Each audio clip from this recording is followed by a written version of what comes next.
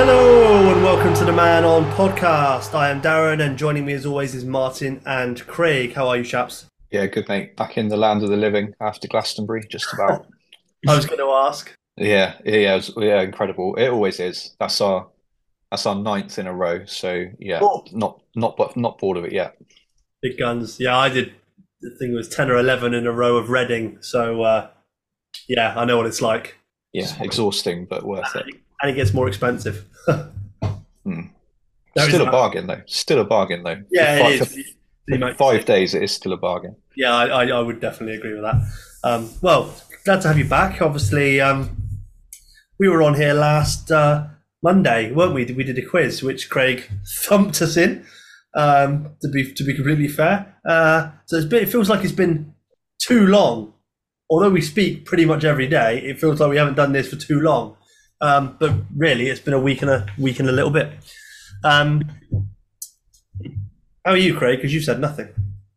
No, I'm just taking it all in. No, I'm in a good mood. I feel like talking FPL. I'm getting kind of in that sort of frame of mind now that I kind of just want to get on with it for this season. So the more we can start talking about things that might actually help for next season, and start talking about players. A lot of what we've talked about lately has been strategies and things like that. We haven't really discussed players yet. And although we obviously still don't have prices, there will be the chance tonight at least to talk a bit about players, which is quite exciting, I guess.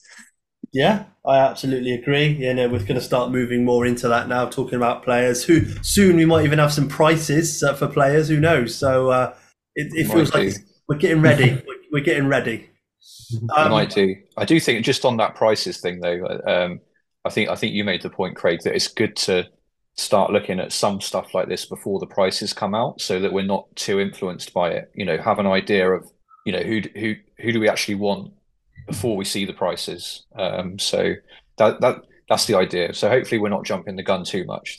Hopefully there's some advantage to having an idea of how things might go without being influenced already by the prices. Then the price will come out and there'll be a million difference between two players and then we'll change our minds, right? Yeah, maybe. We'll Yeah, see. that's it. And we'll always go for the cheaper option to allow the funds elsewhere. That's always the catch. I've gone cheaper to allow the funds elsewhere. That's what everyone says. Cool. So today it's very simple. What are we learning from Arsenal heat maps from last season? And this is obviously the 5-0 home win against Wolves. Take it away, Craig. Yeah, so this is last day of the season. What we're going to go through on the next couple of slides is 6 fixtures from this year. So Wolves home and away, Southampton home and away, and Newcastle home and away. And the reasons I picked it, so Wolves and Southampton obviously both towards the bottom of the table. Wolves, quite an ineffective pressing team, didn't press all that highly. Southampton, despite being quite poor, I didn't think were particularly bad at pressing. So I wanted to see the difference between how Arsenal played at home and away against teams that press them, and then pick a team near the top of the league where I thought that would they change it up again, Arsenal, when they're playing against opposition that they would maybe not expect to beat so convincingly. So we've got 6 games. There's slight tactical tweaks in all of them, slightly different heat map layouts in all of them. So I think there's enough here to start some healthy debate, at least between the three of us, about what we can maybe learn and move forward. So on the screen now is obviously Wolves. This was the last day of the season. Arsenal won 5-0. For those that listen on audio, there's a little chart on the screen with goals, assists, XG, shots on target, and key passes for each player, and the heat map for the fixture our Arsenal play. I think this is one where, for those that do listen on audio most often, you may probably want to see the visuals for this one more than maybe in some other weeks where we've done pods, because it does show quite a lot. So we'll try and talk through it as best we can, just in case you can't view the screen. So for this game, Arsenal set up very differently in terms of their back four. So they played Ben White at centre-back with Gabriel. They played Kiwior at left-back and Partey inverted from right-back, which is obviously very different to how they normally set up. Jorginho in the middle with Xhaka, and then Trossard played off the left instead of Martinelli, Saka off the right, and Odegaard behind Jesus. And as you can see, it looks, if you just saw this in isolation, this one, it would look like Saka's by far the best asset, right? He's number 7 on the heat map. Not only a long way forward, but also pretty much around the penalty box all game. Trossard very deep in comparison down the other side, barely over the halfway line for his average position. And I guess the other notable part is Jesus, who's fairly deep, central, but near the sort of the edge of the centre circle, and Odegaard playing ahead of him. So again, Jesus, the third furthest forward of the Arsenal players in this particular game, and Saka by far the highest. I don't know if this is influenced by the fact Arsenal had an inversion from the right side for this game, which is unusual. In terms of the numbers, Saka did quite well, scored 2 shots on target and a key pass. Xhaka, despite quite a deep position, scored 2 goals from both his shots arriving late in the box. The highest XG quite comfortably as well. Steady games as well for Trossard and Odegaard. I think all 5 attackers, to be fair, numbers in whichever way you look at it, are actually not too bad here. I don't know what you two think. I say I've looked through this a little bit already. Used to probably look at this a bit new. So I don't know what your first thoughts are. My first thought is, sorry, go on, Martin. I was going to say my first thought. You just touched on it there, Craig. That because you've got Partey inverting from right back instead of Zinchenko inverting from left back, that's going to have an influence on why Saka is so much further forward than Trossard, right? So games where Zinchenko is inverting from left back, you'll see that left-sided player much further forward. So it's a good example of the importance of Zinchenko, right? No Zinchenko, and that left-sided player is way back. Do you think we can take this into other teams? So a lot of teams play this sort of inverted fullback now. Are we looking at wide players predominantly? You want the wide player on the side of the inverted fullback? You think it? I know it's only one game of evidence here, but it makes sense, right? If the fullback's inverting, he's going to be playing higher up, and so the winger in front of that fullback is naturally going to be playing higher up as well. I think you're not going to have the fullback and the winger standing next to each other. I don't know if there is something to maybe take away from that here. That pick a winger. Hopefully you've got one in a minute where Zinchenko's playing and it will show us. We've got 6 screens, so you think you're going to play one of them as their first choice left back. But yeah, it's quite interesting in the sense that Arsenal don't really play this. This is quite unusual for them to have a left back that is part of the back 3. Jorginho again quite deep. Any big thoughts on Jesus? 0.34 XG in this game, but say a little bit deep. Yeah, I mean, he tends to do that though, doesn't he? Like he tends to roam. You know, he's not. I wouldn't say he's an out-and-out striker. He's just one of those guys that's obviously plays up front, but you can always find him on the left wing, dropping slightly deep to retrieve the ball. So it's very hard to sort of give Jesus a thought when you look at the heat map here and see where he is. It doesn't surprise me at all, in all fairness. Things to keep your eye on moving forward. Obviously, I know what's coming next where you don't. Keep your eye on Jesus, Odegaard, and Xhaka and Trossard's positions are probably the 4 most notable, and the right back. They're probably the ones that may change and try to keep a vision in your head of where they are here. I'm not saying you can remember it player per player, but they're the positions I think they're probably most notable game to game here. So Saka is, without spoiling too much, not far off of where he tends to stay in most games. This is quite normal for him. But there is some changes in the other positions. Saka's position does move a little bit. I'm not saying he's right up there all the time, but naturally he's quite high. But there is some adjustments in the other positions here. So they're the things to sort of monitor from screen to screen here. That's probably enough to go on for now. If we move on, then we can start maybe running some comparisons. So Wolves didn't really press them, and maybe that allowed Arsenal to play quite high. If we move on to the next one, which is Southampton, slightly different time of the season. Obviously, we're looking at it. Look at game state maybe a little bit here as well. Arsenal were losing in this game, I think. So maybe that influences positions of players because they're chasing the game a bit more to get back into it. Where against Wolves, they was ahead and comfortable from fairly early stage. Yeah. But you'll see here the 2 changes in this lineup. So Vieira played in the number 8 role instead of Xhaka in this game, and Martinelli is playing ahead of Trossard in this game. And you'll see some quite big differences. Zinchenko is there, inverting as number 35 on the screen. Ben White opposite him. Actually, you think with the left back inverting, that you naturally think the right back tends to stay in the deep line. Maybe we don't really analyse the Ben White role very well. But I don't think it really stops him getting forward, even though you think he's got a bit more of a defensive job to do in that back 3 because Zinchenko's not there. Actually, in this game, he still had full licence to get forward. It might be interesting for Liverpool for this season moving forward because it's the same with them with Trent inverting. You might naturally think Robertson's going to have to be a more defensive role to accommodate that. But it shows that Arsenal can still have both fullbacks getting forward, even if one inverts. So you could maybe compare what Robertson could be like this year in comparison to this Ben White role. But I guess, yeah, talk to me about what you see from these positions. That's the difference in defence, at least. Yeah, I mean, like you say, so Zinchenko's there, so now Martinelli as the left forward is much higher. Pep's just made a point in the chat about Martinelli might naturally be higher because he likes to get people one-on-one anyway. Obviously, he wasn't in the Wolves graphic where Trossard was deeper, so that's fair enough. Jesus is still just about deeper than Saka and Martinelli, isn't he? So although his XG is higher, is much higher, isn't it? It's like 3 times as much as anybody in this game. And it was it the highest in the Wolves game as well? So I think No, Xhaka was, but that's an anomaly, I reckon. He wasn't far behind though, was he? So no. Jesus's positioning from these first two isn't stopping him from being, amongst the highest performers for XG, is he? So yeah, I think that stands out as well. Two more. So Saka and Odegaard, I don't think have really moved. I would say, give or take, they're about the same. Yeah. The interesting one is the Vieira position. So we'll get onto it earlier about Kai Havertz. I think the gut feeling is that he's going to play in this left half space role that Xhaka played last year. Natural instinct for me is he's a more attacking player than Xhaka. He is, and yeah. so will that work? Because Arsenal's number 8 last year, which is where Xhaka played, had quite a lot of defensive responsibility to help out. So will Arsenal adapt this year and play arguably more like Man City? Because they played Gundogan in this role in their team and he still played quite high.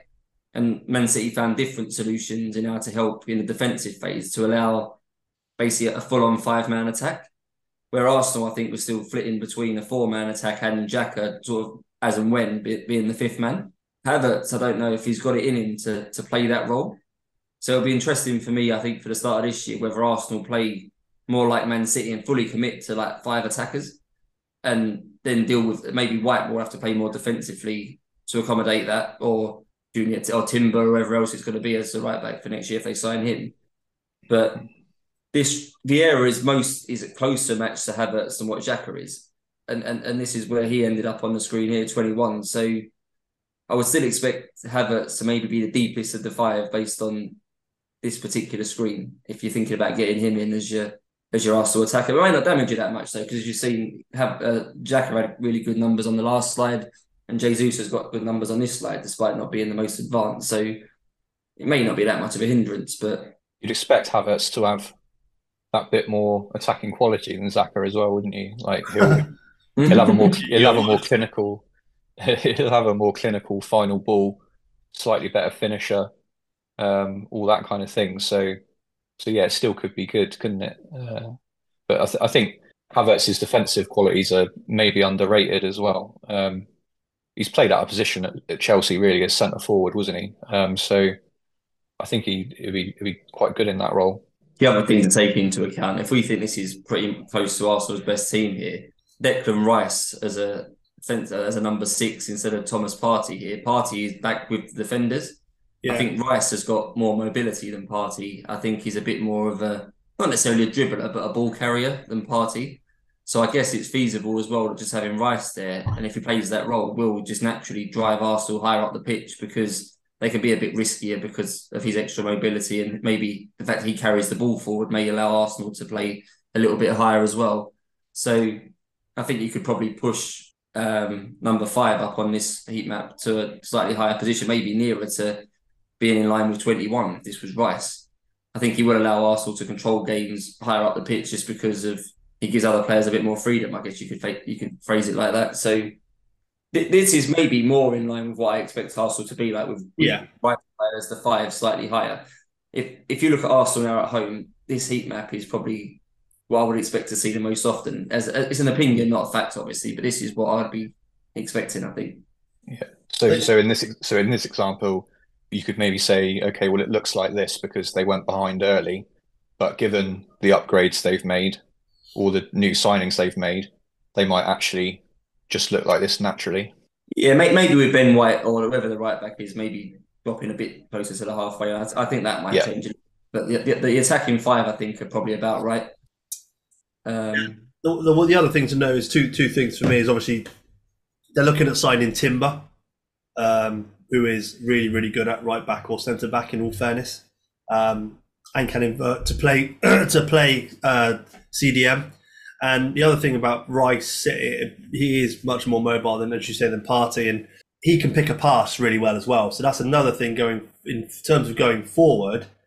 Declan Rice is a great option there, not only to mop up if they're on a counter, but also he could definitely make some key passes out wide from where he'll be position wise. Yeah. Just for the stats here, Martinelli and Saka, look at their key passes and involvement in this game as well. Just find these two high positions. There's really high numbers from those two, far more involved in general than Odegaard and Jesus in central positions. Just something to bear in mind. 11 key passes between the two wide players, which is a pretty significant number, isn't it? Yeah. So far, you've put me off Jesus. Should we move to the next one? Yeah. So this is the famed 0-0 home to Newcastle. Arsenal battered them, I think, from memory and couldn't score. A few dodgy penalty calls in this game as well. But again, playing against a top half team, a fellow team chasing Champions League, would that change the way Arsenal set up? I guess it has a little bit. It's just a few players. It drops a little bit deeper, right? It's not... The general lay of the land is quite similar, isn't it? White's deeper. All of the attackers, aside from Martinelli, maybe dropped a couple of yards, but not significant. And Nketiah's playing here over Jesus as well. It's interesting that he's still deeper, even though it's Nketiah rather than Jesus. He's still deeper than Saka and Martinelli. It's the way I tell you, they drop the central guy deep, don't they? And then they try and flank, and then that's very obvious. And I mean, the great thing so far that we've seen is the last two, Martinelli's pushed way up high, which we always knew anyway. Like Martin said, he gets one-on-one, and he loves to push up hard on the left. But Saka's so consistent up on that right, isn't he, as like the first or second highest person, and the key passes for Saka's huge. But when you see their opponent here, I would very much expect them to all be slightly deeper. It looks obviously very solid in terms of a formation when you've got Newcastle coming onto you. I would have, if you had given me the heat map without the who it was, but and told me these are the people it could have been against, this is probably the heat map I would have said, yeah, this will be a Newcastle, because you can tell they've sort of got rigid formation and dropped back. Still not the worst attacking numbers. 4 of the 5 attackers, not Nketiah, but all the other 4 had 3 key passes each. So again, fairly spread. XGs are fairly similar. Xhaka, for the second time out of the 3 sides, had the highest XG. So maybe this is something Arsenal have worked on. They need a more deadly attacker in this position, because it's maybe a position where they can make more of something. They run into the box, isn't it, from deep? Maybe that player gets not maybe marked as closely and can sneak in. And I think that's what Havertz's kind of expertise is, if you want to call it. I think he's a bit of an attacker of space. I think it's probably his best attribute almost, that he's tends to be quite good at finding space and running into space. And if Arsenal got to get wide with 2 wide players playing high and maybe looking for a few more cutbacks and things like that for their goals, then maybe Havertz is the best person to have arriving on to finish those, if that's going to be his role, which is obviously very different to how he's been used to Chelsea. If you were to look at Xhaka's goals from last season, do you think a lot of them would have been obviously him arriving late in the box? But do you think that would have mostly been up the left-hand side? Because from my recollection, most of his were up the left-hand side, Martinelli, and Martinelli would lay it back to Xhaka, and that's when he would finish. I definitely think potentially what you're saying there is absolutely right for Havertz. You know, Martinelli gets up high, runs a player, and then cuts it back to the next person to him, which is going to be in the future Havertz, which makes more sense. I'd love to see the goals he scored and see if that's accurate. I didn't put it onto any of these slides, but I obviously shared in our group chat the other day a graphic from StatsBomb. You can find it on Twitter, to do with how each team most commonly build up. And I think Arsenal on that had quite a lot of build up down their right. Often Saka maybe isolating someone one-on-one, getting towards the penalty box, laying it off to Odegaard, sort of nearby. And then Odegaard maybe being the creative player. I think Arsenal probably build up more down their right than their left. So my gut feeling, without knowing, would be that most of the goals are probably Saka cutting it back to Xhaka. But they're probably both sides, isn't it? This I bet it's bloody even. I bet you it's like 4 each. If you like, we proved nothing. But yeah, this is all the 3 home games. I've put all of some stats around all the home games on the next slide. Just before we get to that, who are you looking at here as the best asset based on what you've seen so far on these slides? It's Saka or Martinelli. Yeah. Yes. I think Saka feels like the first name on the team sheet in a home game, doesn't it, from this? Absolutely. And then yeah, depends on team structure, doesn't it? It could be. I mean, Jesus' numbers are still good, aren't they, despite his deep lying position? But he does tend to underperform his XG, doesn't it? So what do you go with? Do you go with Jesus, who tends to underperform his XG, or do you go with Martinelli, who is maybe less nailed with like Trossard for minutes? So I think it's a tough one. I think Saka first name on the team sheet, then Martinelli or Jesus, and then maybe or a defender, depending on how you're setting up. Like when the season finished, and we started to look at data and things, the first thing I thought to myself, like, I would definitely stay with Saka next year, but Odegaard tempts me quite a lot as well. And he had a fantastic season, and he's obviously bound to probably be cheaper than Saka. Now Havertz could be cheaper than all of them, so what do you do? And as we've discussed, I don't think you spend 65 mil on a guy to not sort of play the majority, especially when it comes to home games. So, do you maybe go for the lesser player in terms of Havertz price wise, because he's going to be less than Saka and Martinelli and probably Odegaard, isn't he? Let's be fair. Let's just hope he's a midfielder first and foremost. Because if he's not, they've made a huge mistake because no one's picking him. No one's. That's the picking big question mark with Havertz: is will they sacrifice him in tougher away games where they may want a more disciplined 8 or someone a bit more defensive minded? You think away games against the top 8 might be those sort of games, but you think they'd play Havertz in the home games, wouldn't you? Well, the only other thing they could do, Craig. Now, obviously, Arteta learnt from Pep, so. The other thing they could do is what Man City used to do and have no out-and-out striker. They could play Havertz central in the sort of, let's say, cam role with no known striker and have the 2 running outside of him. There's definitely that opportunity. Considering he hasn't been that effective in that role at Chelsea, I think Arsenal would be a bit foolish to use him in the way Chelsea did, wouldn't they? They kind of would, but I mean, he was asked more to be a striker than that role itself. But I think if they said, play there and drop back again a little bit, I maybe that's what they'll think about. I don't know. It's definitely something he could do. Maybe it doesn't work for Chelsea. Maybe it would work for Arsenal. Obviously, the players around you make a big difference. And how much territory you have. Chelsea didn't really hold the ball and have big territory in the opposition's final third the same way Arsenal do. Maybe Havertz to be more effective in a team that just generally has more ball in that area of the pitch. We're talking ourselves into Havertz. Yeah, maybe we are. Martin's not convinced. I'm less convinced. Yeah. So next screen, Darren, is this is Arsenal across all home games now. So we've looked at 3 heat maps. And these are the total stats for all of Arsenal's home games. I've done it per 90 minutes because obviously some players would have played more games than others, that would have influenced the data. So big lessons, first of all. Goals per game at home, Saka and Martinelli completely even. XG per game at home, Jesus is a long way ahead, 0.87, which is up there probably in top 3 or 4 in the league. I think Havertz Haaland last year was about 1. So someone at 0.87, that would be higher than Harry Kane would have been for most of last season, for example, I think, for Jesus. So that's what his XG is. Chances created, Odegaard behind Saka and Martinelli. Interesting. You have Odegaard earmarked as the chief creator of the team, but in terms of creating chances at home, he's behind both of Saka and Martinelli. I think it probably does lend itself to me that Saka's probably the best home player. His goals with Martinelli's even. He's more likely to get assists. His XG is higher. Shows how much Martinelli overperformed his XG, right? XG of 0.1 at home, and he got 0.59 goals. So big overperformer at home, Martinelli. Where Saka's more in line, takes penalties, as you said before, more nailed, best for chances created. He's the most rounded, isn't he, of the home players, Saka, I think. But Jesus has got potential for goals if he can be a bit more prolific. That's interesting, that. Cool. Yeah. I think Jesus will be one of those players where he'll score like 6 goals in 5 weeks or something, won't he? Then he'll go quiet for a bit. I think. When everyone jumps on him. Yeah.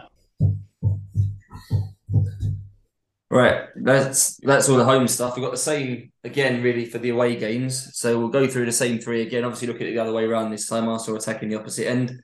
So away to Wolves, they won 2-0. And slightly different here. So I'll say this is Arsenal's main 11. It's the first time I've actually seen that front five together, I think, in any of these slides so far. And little sort of get ahead. This front five now plays all of these 3 away games. So you can get a bit more commonness around who's playing where. So it's the first choice front five, as I would call it.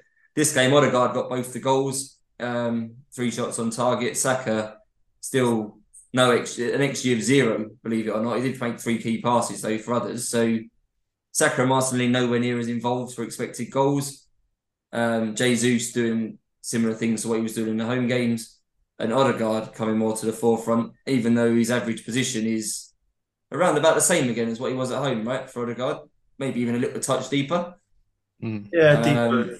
But just generally more involved. Possible reason, just to talk some nonsense for a minute, I guess Arsenal maybe don't dominate the game quite as much in away games. So when Arsenal do just pen the opposition back into the final third, maybe they are looking at Saka and Martinelli for one-on-one, 1v1 skills to make something happen, beat a player and cut a ball back. In these games, there may be a bit more space if Arsenal don't have all the ball and all the territory. So maybe that's just that little bit more space and means that Odegaard comes more into his own a bit more, maybe a bit more reliance on long-range shooting because they're not dominating the game quite so much. Just something to bear in mind, I guess, is some possible reasons for it. But yeah, Jesus again, very deep here. Yeah, Xhaka's pushed quite high there, really, isn't he? That's an anomaly. I can't find a really valid reason why he's moved over slightly more to the right side, or at least central. They are flooding that right side a little bit, aren't they, on this one? I mean, you got to also think about the opposition. Yeah, was he just trying to like chase Neves around or something like that? It could be something like that. Yeah, exactly. They're always going to be slightly stronger down one side because they probably attack down that side because the opposition is weaker, for instance. You never know, do you? But yeah, I can understand that. Nothing, yeah, major say Martinelli is maybe deeper than I expected him to be. I still thought he'd maybe be the big outlet in away games where there's maybe a bit more emphasis on counter attack, but he's not especially high here. We haven't got it on any of these slides, but I saw in the Brighton game he was a long way advanced of anyone else, Martinelli. So I still think he is their main sort of release. If they're under the cosh a bit, might be significant in the bigger away games against the top half teams where maybe they even have less. I think against Brighton they had about 35% possession from memory when Brighton just dominated the ball, but they used Martinelli as the outlet for that game. But yeah, this one, Odegaard may be more involved than he was at home. Is probably the big takeaway from this. Yeah. Okay. Next one. Yeah, next one. So Southampton. It's Tomiyasu at left back this time, doing quite a good job at inverting the same way Zinchenko normally would. Maybe a lesson for Arsenal this year. We obviously saw in the very first slide that Partey was inverting from right back. I think he's a bit of a forgotten man, Tomiyasu, but they've actually got someone already that can invert from right back if they want to use that formula. He seems to have done an okay job doing it here. Bit more compact, isn't it? The team set up here. Saka for the first time is quite deep here. Yeah. Almost in line with everyone else, which is, I think, the first time we've seen that. Odegaard actually crept up to be the second most advanced player in this game behind Martinelli. And again, his numbers are probably the most eye-catching. 4 key passes. Decent game for Xhaka again. Funny how under the radar he went, Xhaka, as an asset. It's too many of these little tables. He's actually had quite good numbers, Xhaka. So it's an interesting sign for Havertz. Again, the main takeaway probably again is Saka and Martinelli's XG under 0.1 again for the second away game run. You think those two would still be involved, but both of them, I think Saka had 0 in the last game and 0.07 here, and Martinelli's about 0.04 in both. So those aren't especially impressive, are they? Martinelli's not even getting any key passes or assist potential really either. He looks that was rubbish. Almost a bit of a dead asset in these 2 away games in this small sample. Yeah, he absolutely does. I mean, I'm looking at Jesus. Jesus' numbers really consistent on that XG, isn't it? Yeah, it is still their main player to attack the penalty box, right? He's obviously doing a bit more defensive work, sort of helping out and maybe getting involved in link-up play and things like that. And his job, a bit like other teams, the Liverpools with Firmino, Real Madrid when Benzema played with Ronaldo, the centre forward does drop to create space in behind and try and drag the defenders up, and the wide forwards can then run into that space that's been vacated.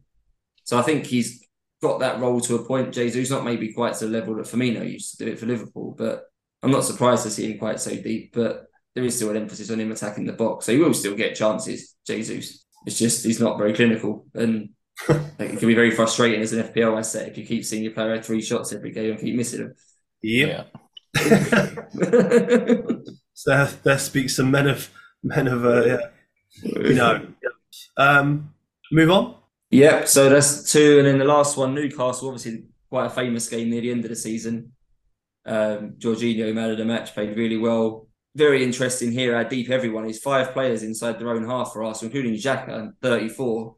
So this is what I was saying earlier. I can't imagine Havertz playing this role. No. I can't imagine his average position being back there. So we'll ask to have a different solution. Will they play Rice as the left half space 8 in this game and play Partey with him or Jorginho with him? Because I think Rice has got the capability to play as an 8, not his strongest position, but for tough away games or even tough home games, they may decide to play Rice in that role and use him as like a second double pivot almost. Clear line break here between defence and attack for the first time. Really, there's a big gap between the back 6 in this case and the front 4, isn't there? And again, Odegaard, another away game, was by far the standout player here. Yeah. He obviously was remembered for scoring the long range opener, but ran the game basically, 3 assists from the same sort of average position again. His position hasn't really moved. The 3 home games he was quite similar, where he is now, but slightly higher. The 3 away games he's been quite similar, but even though it's a bit deeper, he's generally a bit more involved. A little bit of involvement for Saka and Martinelli as well for the first time in an away game, just to make it tricky for us. Yeah, absolutely. But yeah, this is. Go on, mine. I was going to say it's still lower than the home games, isn't it? I know it is. Yeah, it is a small sample, but yeah, there is a stark difference, isn't there, between Saka and Martinelli home and away, and Odegaard home and away. Jesus is a little bit more consistent through the piece, obviously a little bit lower away, but still in comparison to the others, he's fairly consistent, isn't he, home or away? So, yeah. If we go on, we'll do the overall chart for all the away games. Why not? And I guess the main takeaway here is probably Odegaard, which is no surprise, top for chances created. I think he's virtually not far off what Saka was in home games. A long way ahead for their shots on target. He's also the best. He has more shots on target per 90 minutes than any other Arsenal attacker, which is maybe unexpected. Yeah. XG is just behind a lot tighter though. Jesus not nowhere near as far ahead. Jesus on away games for shots and targets, poor, isn't it? And then Saka still marginally ahead of Odegaard for assists, despite creating less chances. Maybe that could be some variance there. And obviously Odegaard better for the goals. So this is clear to me that Odegaard's by far the most useful away player here. And having Havertz around is probably only going to make him better because it's one extra player with more goal threat, isn't it? And his role in the team really is to create. So having another attacking player that with a stronger chance of scoring goals is only going to help his creative numbers, you would think. I think that's my main takeaway from putting this together. Not that I'd ruled out Odegaard as an option, but I would have probably comfortably had him as third choice behind the 2 wingers. Now, I think he's almost on level with Saka for me. Because if you're in an Arsenal midfielder, right, you're going to want to play him in all the games. Yeah. Did he miss a game last year? He didn't, did he? Pardon? He didn't miss a game last year, did he, Odegaard? No, there's Havertz. I think they will want to give Vieira more minutes. I think he has got some developing to do, and he wants to play in that role as well. Smith Rowe's obviously back on the scene, doing well for England on the 21s right now. As much as people maybe view him more as a wide left player when he competed there with Martinelli when the other year, I think his best position is the Odegaard position. So maybe he'll have minutes in that role. They've obviously got the opportunity to play Havertz in that role as well, and then find a different solution as the 6 and the 8 for certain games. So maybe he will be rotated a bit more this year. Saka's still the one comfortably whose minutes are most secure, I think, of all the Arsenal attack. Is that enough to pick him no penalties and the most secure minutes? Maybe it is. I think I've been put off Martinelli though from all these sides. I don't think he's comfortably third choice now for me of the midfielders. Yeah. So if you've got Saka and Odegaard, you've effectively got the best home player and the best away player. Whereas if you've got Saka and Martinelli, you've got two good home players. You've got the best home player and another really good home player, but that is more of a minute's risk maybe, and whose numbers do drop off a little bit away from home. So for balance, I mean, we've talked in previous pods about scoring consistently, right? How many bad weeks can you afford? How many average weeks do you need? All that kind of thing. If you've got the best home player and the best away player, then maybe that's the right answer. If you want to have two midfielders who are probably going to be priced, what are they going to be, 9 million-ish? Yeah, it's probably no, it won't be easy. Yeah, it won't be easy. That's probably why you're going to want a defender with it this time, aren't you? You're probably not going to be able to have three attackers. But we go on, Darren. There's a couple more slides to go through. One is, I like this from Martin in the pod we did last week around your notes. So this is what I thought the main talking points were. You may disagree and want to make your own notes, but these are the three things I sort of settled on.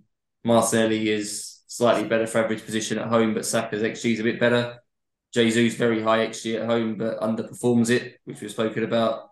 And the midfielder in the 8 role, Xhaka last year, probably Havertz most often this year, is more involved than average position suggests. I wouldn't put you off having him in home games, Havertz. If he comes in like 2 million less than others, especially for a short burst of games, he could easily justify that. So he is one. I wouldn't completely put him off the shortlist, Havertz, but the fact he's new means he may not come straight into the team for game week 1 while they sort of embed him into the squad, things like that. And if we're going to wild card sort of game week 6, game week 8 time, I think we might as well just wait and see what happens and get some learnings from the first 6-8 weeks before we really consider Havertz. And I say there's a risk, I think, in the big games as well, whether they want a more disciplined 8 than him. Then away, Odegaard comfortably the standout performer.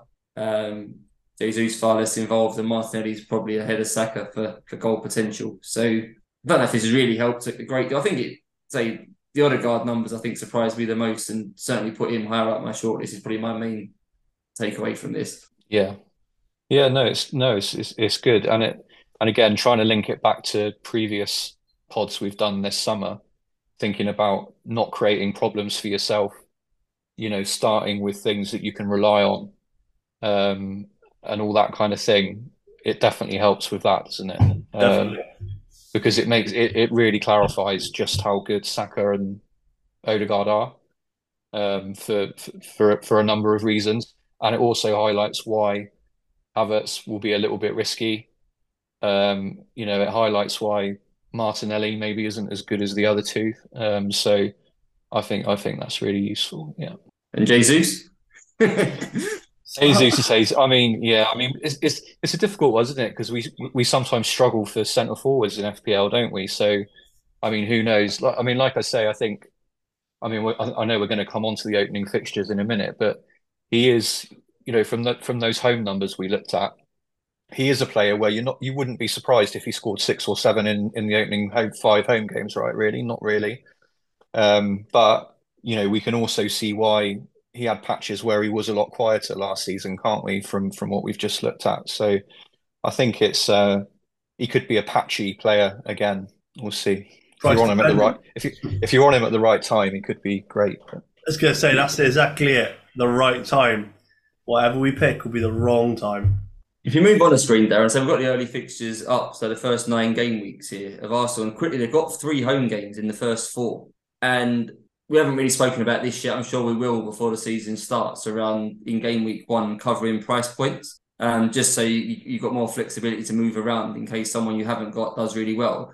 And I think there's quite a lot of people eyeing up like Haaland, Evan Ferguson and Brian Mbeumo as their 3 strikers for game week 1. Perfectly fine setup, but making up some numbers, let's say Haaland's about 13 million. I think Mbeumo and Ferguson will certainly not be more than 7. They may even be like 6.5 or 6. So if you end up with a balance of 13 million, 6.5 and 6 million, there's a big pool of strikers there in the sort of the 8 million range. If one of them gets an absolute flyer and you want them, you're not going to be able to get to very. So I think there's an argument you might want price points covered, Haaland plus an 8 million plus a 6 million. So Jesus would be quite an optimum striker that may cover that ground for you. Say we've just seen how good his home numbers are. You could have him for the first 4 weeks, get 3 home games out of him, get a nice price point covered, and then make a decision around game week 5 if you want to move off to someone else who's around 8 million, 8.5 or something that then runs into good games, or as we can see, you can keep Jesus for the first 7, and it's not the end of the world. So I'm not going to discount him for the start because he may be the best option of those sort of middling strikers, unless he comes in at like 9.5 or something. I don't think FPL would do that, but that's obviously too high. But if he's around 8 million, 8.5, I'm struggling off the top of my head to think of someone I'm probably going to want any more than him who's likely to be in that price bracket. He says with his Aston Villa shirt on. What price? Yeah, we haven't got good games, Villa. What do you think, Ollie No. Watkins for 8 million as well? Fair enough. Yeah. So yeah, there's the first 9 weeks on there. I put it on there. I wanted to include the Man City and Chelsea games in 8 and 9. I spoke on that other pod I did that you might want to think about wildcarding around game week 8 for that reason, that the teams you want for the first 7 weeks all seem to have sort of iffy fixtures around game week 8 and 9. So it gives you a chance to sort of get them all out at once, or at least get a considerable number out at once. So just to highlight that. I also put a little sort of style guide on there, how I think each team will play against Arsenal, in case that can be helpful. Say I might not be 100% accurate with that, but that's how they played last year. I don't see tactically why teams would change all that much. But yes, one of the teams Arsenal needs to start with 3 home games in the first 4, which might be quite notable, and maybe a reason to start with maybe Saka and Jesus, and then consider maybe moving to Odegaard if you get all your Arsenal players out in game week 8 for a couple of weeks, then decide you want them back in again, 10 or 11. Maybe then you move to Odegaard when you transfer one back in after your wild card, but start with a Saka or a Martinelli for those strong run of home games to start with. Is probably my take at the minute. Cool. Yeah, no, I agree. I think when if Saka comes out the most expensive of the lot, I think I'm clear in my mind now that will be worth it with everything we've just looked at, and with these opening fixtures, he is the standout, isn't he? Massively. So I don't know what the price difference will have to be. We had it with Salah and Mane before. They tried to price Mane up at like 2 million less than Salah to try and make him a viable alternative. What do you think they would have to do, FPL, with the Arsenal mids to sort of put you off Saka for one of the other ones? I mean, I don't know. I mean, if you think like Son 10.5.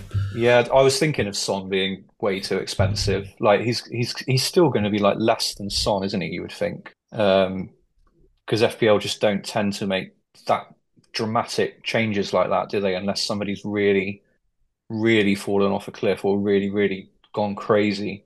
So I can't see him being a price that would put me off. He probably would have to be 10 for me to, but even then, I think I'd probably still have him with these opening fixtures. Yeah, you can't. Yeah. The first 5 are fantastic, aren't they, really? You could argue 6 and 7. We're saying what do you Tottenham will play, right? Yeah. I suppose I don't think there will be this big difference, but I think Saka would have to be like 2 million more than everyone else for you to... I've got it in my head. Saka will be about 10. Martinelli might be 9. But again, a million's probably not enough, right? I think you'd still you do your best to go with Saka, wouldn't you? I think. How are we fitting all these premiums in? It ain't going to happen. No, it won't. It won't. Yeah. And Harrison Reed. Brighton. Yeah, Harrison Reed. All the Arsenal midfielders are going to be more expensive. All the Brighton midfielders are going to be more expensive. All the Newcastle defenders are going to be more expensive. It's not going to be easy. Why do we do it? Move on. That's the last one. I don't know if you. It is, isn't it? Yeah. Yeah. Cool. Excellent. Is that it then? We wrap. I was going to say, did we have any questions today? I didn't see. I didn't ask for questions, to be honest, because it was such a specific topic. Yeah, that's fair. But obviously, if there's Arsenal fans or anybody really, if you've listened to that and you've got any other opinions, then comment under the video. Let us know what you think. Or comment on the YouTube. Do interact with us, like, follow, subscribe. All of that stuff all helps our algorithms.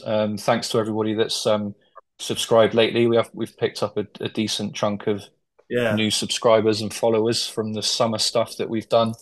If it's the first time you've watched us, we have done three or four other summer pods. So have a look through the listings, and we hope you stick around, I guess. Yeah, definitely stick around. Just a comment, if you look at the screen at the minute and our four sort of cartoony images, Martin is not the guy in the yellow t-shirt in the cartoony images. Just thought I'd make that clear, because looks like basically Martin had a skinhead in the cartoony images, and now he's got longer hair. No, that's not me. I'm comparing the picture of Thomas in the like, follow, subscribe image to Martin actually tonight. I think there could be a... I see, because they're wearing the same top, right? Because I got yellow top, I should say. Because I got yellow on, yeah. All right, that's fair enough. God, I've confused the hell out of me. What? Cool. Yeah, I reiterate everything Martin says. That was good, Martin. And yeah, thank you to everyone who has subscribed recently. There has been a large amount in the last couple of weeks, so that's good. And we had a decent number watching us tonight as well, actually. So that was always nice to see, and thank you for joining us this evening. We'll be back next week. Cool. Craig, just very quickly, next week, are we doing another one of these for a different team, potentially? Yeah, I think I'd ideally like to do like the top 6 if I can get there, whether we'll have enough weeks to do all 6. Obviously, it depends when the game launches, right? I don't think if the game launches before next Monday, it would make sense to do a pod on something around the game launch rather than another one of these. But if we're still waiting next Monday night and there's no launch, then it ain't going to release. We'll probably cover Man City, I would imagine, but maybe a bit differently. There's different dilemmas with Man City, isn't it? Arsenal, they've got so many attackers that are all kind of similar. Man City, I think we need a different way to look at their heat maps, because I don't think there's any argument about you want Haaland. And there's not really, I don't think you really want to. So we'll have to have a discussion amongst ourselves what we think is the most useful stuff to know about in terms of Man City heat maps, because it might not be the same as what it was for Arsenal. I think Arsenal made sense to compare the attackers, didn't it? Yeah. Might be different for Man City and other teams. Absolutely. We will discuss, but we will be back next week with another pod, whatever that may be. I think the game might be launched by next Monday. I say that optimistically. But you said when you say next Monday, do you mean the Monday coming? Oh, it's not Monday today, is it? No, it's Thursday. I'm thinking they're not going to release it tomorrow. You've had no price reveals or anything, so it's definitely not going to be out by Monday. Yeah, I've got my days mixed up. I don't know why I thought it was Monday. I've been at work for 3 to 4 days. I was about to say. Yeah, forget this week ever happened. Cool. All right, well, we will be back next week with another pod, because the game won't have launched. All good? Thanks, everyone. Bye. Bye.